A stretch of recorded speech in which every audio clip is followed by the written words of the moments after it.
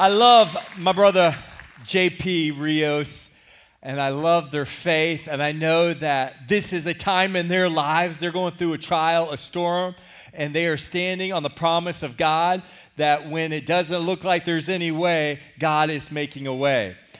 If you know them, then you'll know that Cynthia was a school administrator and started to get symptoms in her body. She just started shutting down. She had rashes, extreme fatigue, had to go to the hospital, was literally on her bed for over a month.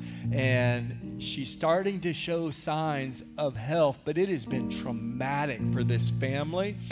And they have been in the hospital. We haven't seen JP. We've said, hey, take care of your wife and be with her. So he hasn't been at GFC Espanol. He's the lead pastor for our Espanol church. And we've just been praying with them. And I want us to pray together for them. And not just pray, but to demonstrate our love for this family. And so when I originally just saw that today, he was sharing the video of the promise of God for their family, and knowing today the topic is God will heal, I just thought, man, let's just pray for Cynthia as a church family and then go beyond our prayers and have a moment of generosity. And so I don't know if we've ever done this, but I just want to give you an opportunity to give a love offering and just bless that family with any cash, or if you have a gift card that might be to a grocery store or to a restaurant that you could just put. We're just going to put everything in an envelope and bless them this afternoon. Would that be okay for us to do that? So ushers, I know it's a kind of a quick turnaround, but let's lift up our voices and pray together for Cynthia Rios. Lord, we love the Rios family. We love their boys, their daughter, and God, we lift her up before you right now. We just pray for physical healing. Let it be a supernatural miracle as she's in the hospital right now. Maybe they're watching online, God. We just pray that they would be overwhelmed by your presence and that they would know that they're not alone, that they have church families.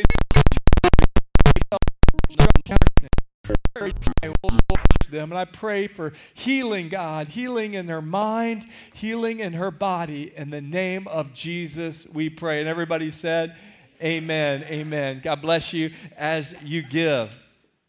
Do you believe that Jesus really is the same yesterday, today, and forever? Do you believe that? Say amen. So if that's true, then when it comes to healing, can we believe that Jesus, we know that he healed, right?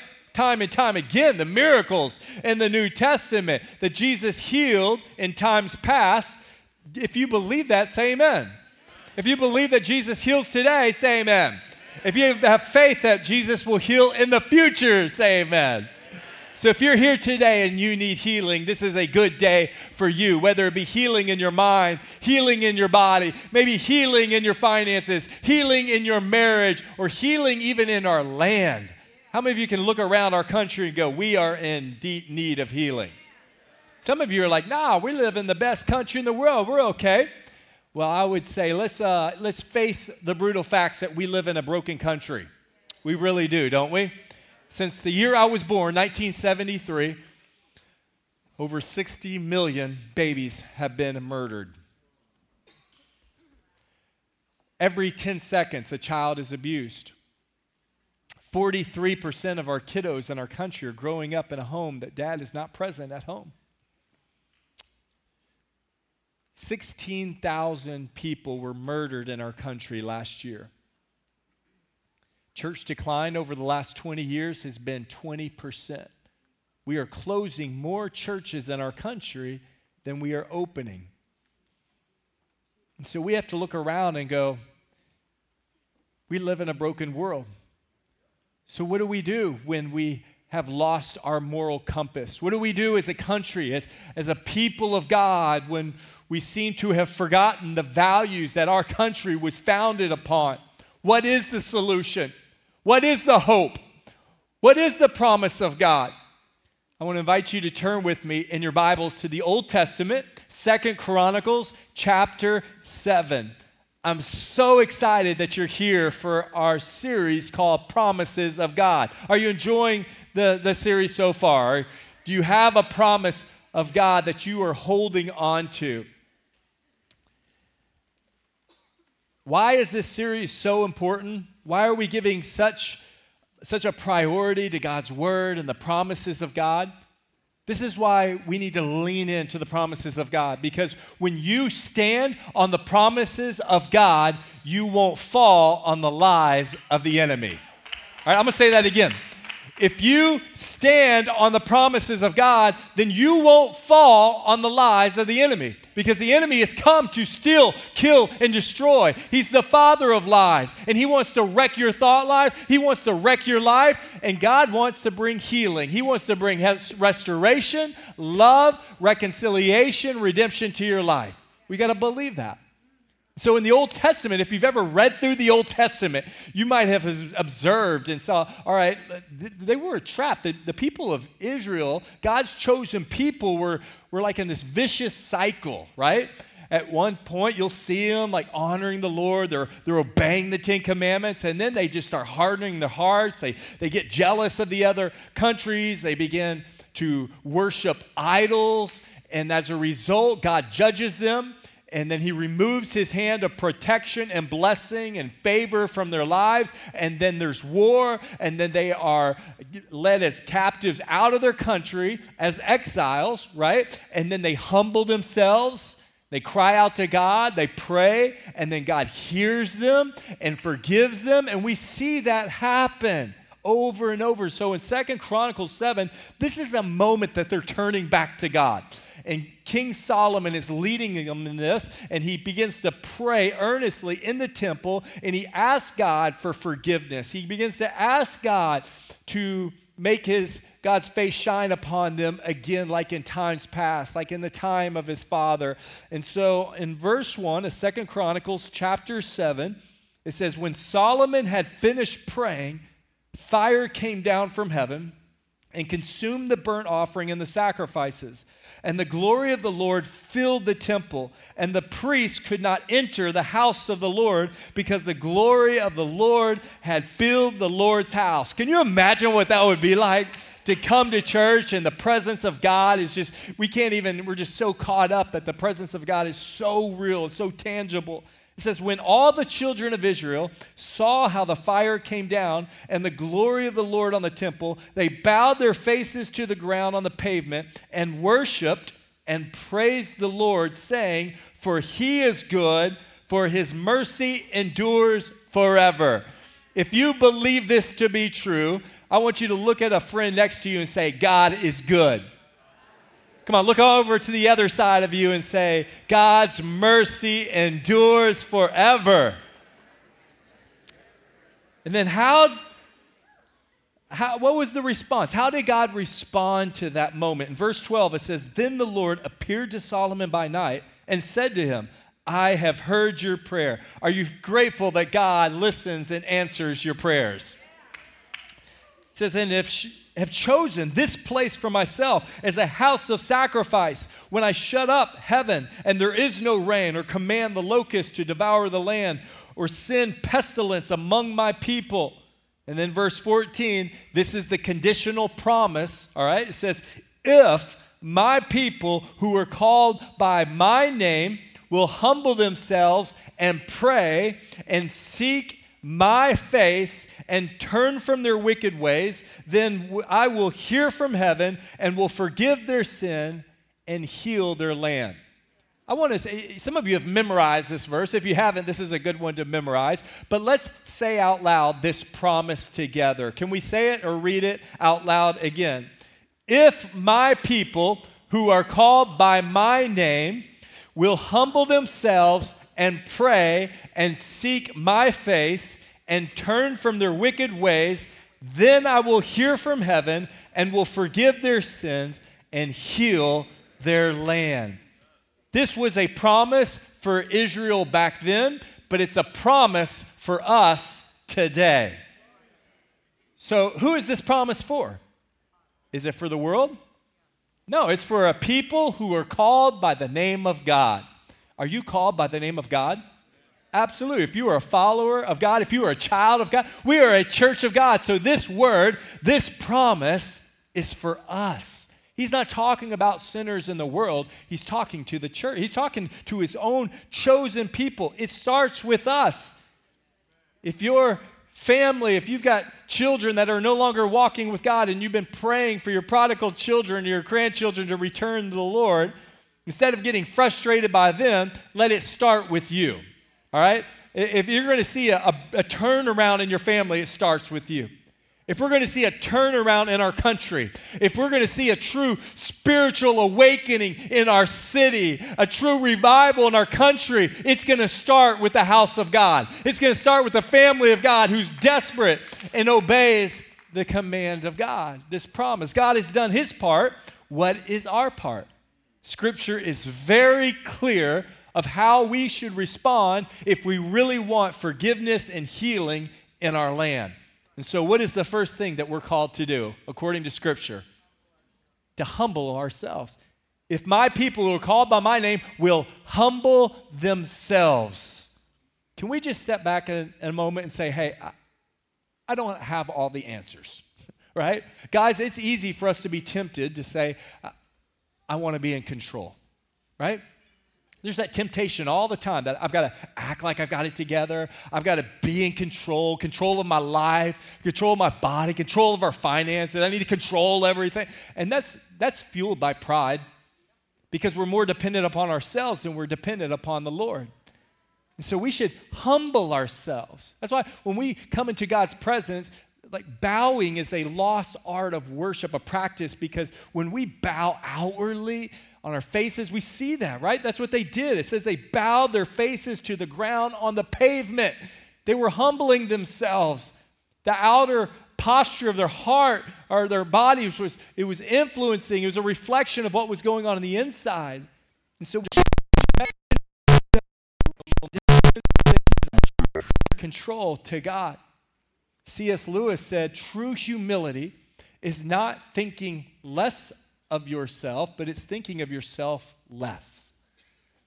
It's having a higher view of God and a lower view of ourselves. In other words, we got our thoughts about God are high, and our thoughts about ourselves aren't as high, right? It must be in that sequence, in that order.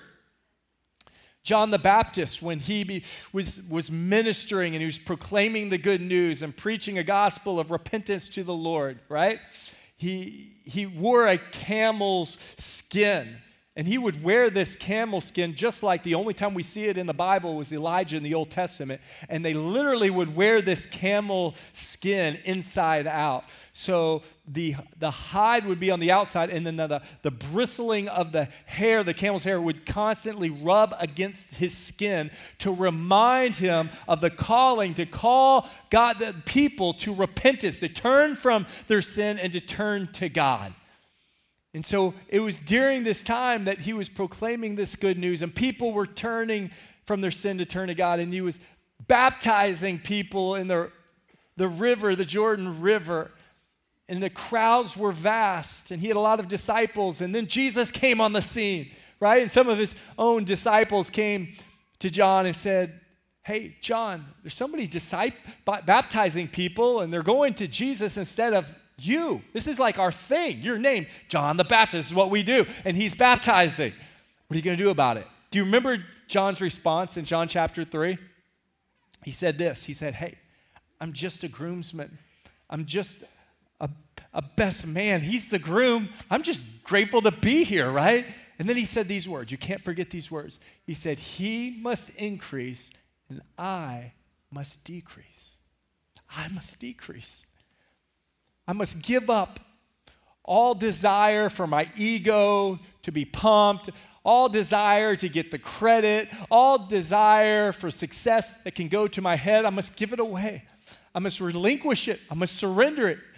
That's why Galatians 2, it says to crucify the flesh. We must empty ourselves out and say, God, I don't want anything that would rob you of your glory. And that's why Jesus, he said, I don't want to do anything on my own accord. I only do what my Father tells me to do. I only do what my Father tells me to say. And then Jesus said, blessed are the poor in spirit, for theirs is the kingdom of heaven. Blessed are those who mourn, for they will be comforted. Blessed are the meek, for they shall inherit the earth. There is a blessing a grace, and a favor that God will trust on those who have a broken and contrite spirit, on those who are humble before him. In 1 Peter, it says, God resists the proud, but gives grace to the humble. Therefore, humble yourselves under the mighty hand of God, that in due time he will lift you up, that the God inside of you will be lifted up. But we must walk in humility before the Lord. And this is why worshiping God is so important. When you truly worship the Lord beyond your lips, but you honoring him with your heart, then your thoughts about who the Lord goes up, and then we forget about ourselves, right? In that moment of true worship, isn't that what's happening? That our faith is increased, that we're grateful to be in the presence of the Lord. I'm concerned that in the church today, worship has become so trendy that we have compartmentalized it to our favorite new worship songs on Spotify. That we will spend big money for tickets when a famous worship band from another church travels to a city, and we'll go and we'll want to watch, and there's nothing wrong with that in by itself, but if all we're doing is wanting to be entertained and watch or listen, worship is so much more than that. Romans 12 verse 1 says, this is your act of worship, that you would offer your bodies as a living sacrifice to God. Worship is a lifestyle. Jesus says true worshipers will worship me in spirit and in truth. That there is a match of integrity. Yes, there is a zeal and a passion for the Lord, but there's also an integrity about this. There's a worship that comes from the heart of God, heart towards God. The Bible says in Psalms to enter his courts with thanksgiving and his gates with praise. Like we should enter the presence of the Lord with thanksgiving. A good way to have a high view of the Lord and to humble yourself is to remember what God has done in our lives. Some of you are in great need of healing, and you're in a storm or you're facing a trial, and all you can think about is yourself and your problem, and you just meditate on that and you just begin to worry, and it's creating anxiety and fear. But what if you got into the presence of the Lord and you started your worship time, but just remembering God's faithfulness? Isn't that what worship is? It's remembering who God is and what he has done. And so when you remember what God has done in Scripture and then the miracles of the past, remember how God's promises got you through a difficult time before, what happens? You're going to have a faith that increases, but you're also going to be grateful. And we need to be thankful for what God has done. And so I encourage you to invite the Holy Spirit. I'm 50 years old now. My memory's not as good as it used to be. And so I need to rely on the Holy Spirit to remember, to help me remember all the times that God has been faithful in the past.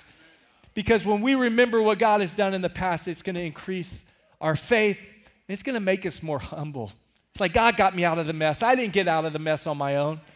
And so worship is important. So we humble ourselves. First, if we really want healing, we will humble ourselves. Second, what does the Word of God say? To pray and seek God's face. Seek God's face. How many of you remember playing the game hide and go seek when you were a kid? It's like it transcends time, right? How many of you have kids right now that are at home and they love playing hide and go seek with you at home? Anybody raise your hand? Like your kids love playing hide and go. There's something about it, right? I can remember when my kids were real little and we would do that. We would do that weekly and we'd hide behind the curtains, and they're young and they're counting and they're not supposed to look, but half the time they're looking, right? And you see the smile of joy, and they're just that curiosity, and they can't wait to find you, and they love. There's so much joy when they find you, and my kids are PKs. They're preacher kids, and sometimes that comes with a little bit of pressure, but there's also some good perks about being a preacher's kids. Because our hide and seek games were not just, we didn't just play at home. We got to come to the church when no one else was here. 50,000 square feet of just their playground. And so when we would come here and the lights were a little bit dark and we would count to 50 and everybody got to go hide. But when the kids were like trying to find mom and dad, when they got a little bit older, we wanted to make it harder. Like But when it was more challenging and it took more time, it made the victory of finding dad like that much better, right? What would it be like when we come to the house of God? Then I hope that we are longing more than just a breakfast taco, but that we long to be in the presence of the Lord. That yes, it's good to see each other as the family of God, but may we not find more joy in seeing each other's face than we do seeking the face of God. May there truly be a hunger and thirst for His righteousness, for the presence of the Lord. May we seek Him, not just to get a healing, but to just trust Him, to be in His presence, to trust whatever He wants to do, we're good with it, and we can have peace in that, amen? We're seeking healing, and sometimes that healing may not come in the time that we think it'll come or the way that we think it'll come. God may supernatural heal you, and that's good. Or He may heal you through the doctors or medicine, but healing will come whether it be in this life or the next one. And we can trust in Him that if we carry a thorn in our flesh or we have to have a burden a little bit longer, that God's doing a work in our life, that His grace really is enough, and that we can trust in Him. Amen? But let's be men and women who pray. Jesus said this, Matthew chapter 6, verse 5 and 6. When you pray, notice He didn't say if you pray, right? But when you pray, go into your room, and when you have shut your door, pray to your Father who is in the secret place, and your Father who sees in secret will reward you openly. God loves the secret prayers, the secret places. May you abide with the Lord. May you have conversation with Him, so when you get to heaven one day, it doesn't feel like you're talking to a stranger, but rather you're having conversations with the Lord. You're pouring out what's on your heart, but you're listening to what is on His. You can trust Him. What do you need today? Do you need guidance? Do you need a healing? Do you need wisdom? Then ask. Ask in faith. Seek and you shall find. Knock and the doors will be open to you. This is the promise of the Lord. Pray for yourself, but also that's supplication, but praying on behalf of others is called intercession. We should carry each other's burdens. We should pray for each other when we have opportunity, like we're going to here in a few minutes, or when we're in our small group. But let's be men and women who pray. If we want healing in our family, healing in our land, let's pray for each other. Have spontaneous prayers. When you hear a request, whether you're at church or a small group or in the aisle at HEB, I want to empower you and encourage you just to stop where you're at and begin to pray and call out to God. Just put yourself out there and pray. Let's be men and women who are full of faith, that we know how to pray. Amen? I encourage you, moms and dads, to pray for your children. Grandparents, pray for your grandkids. We did this when our children were very young. Before they'd go to sleep at night, we would pray.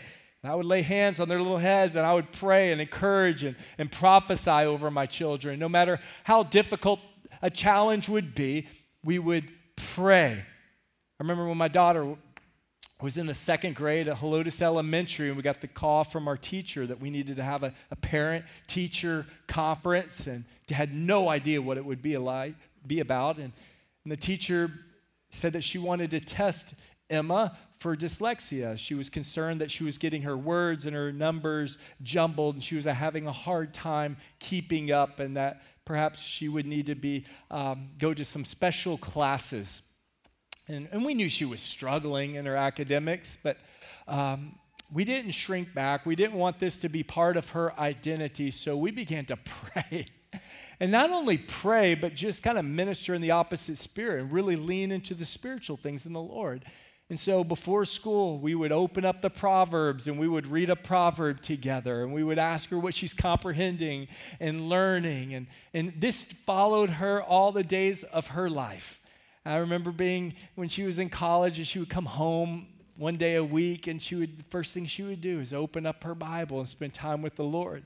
I remember during finals weeks that when she probably should just be studying her books, she would open up faith-building books and Christian biographies, and she was honoring and prioritizing the Lord.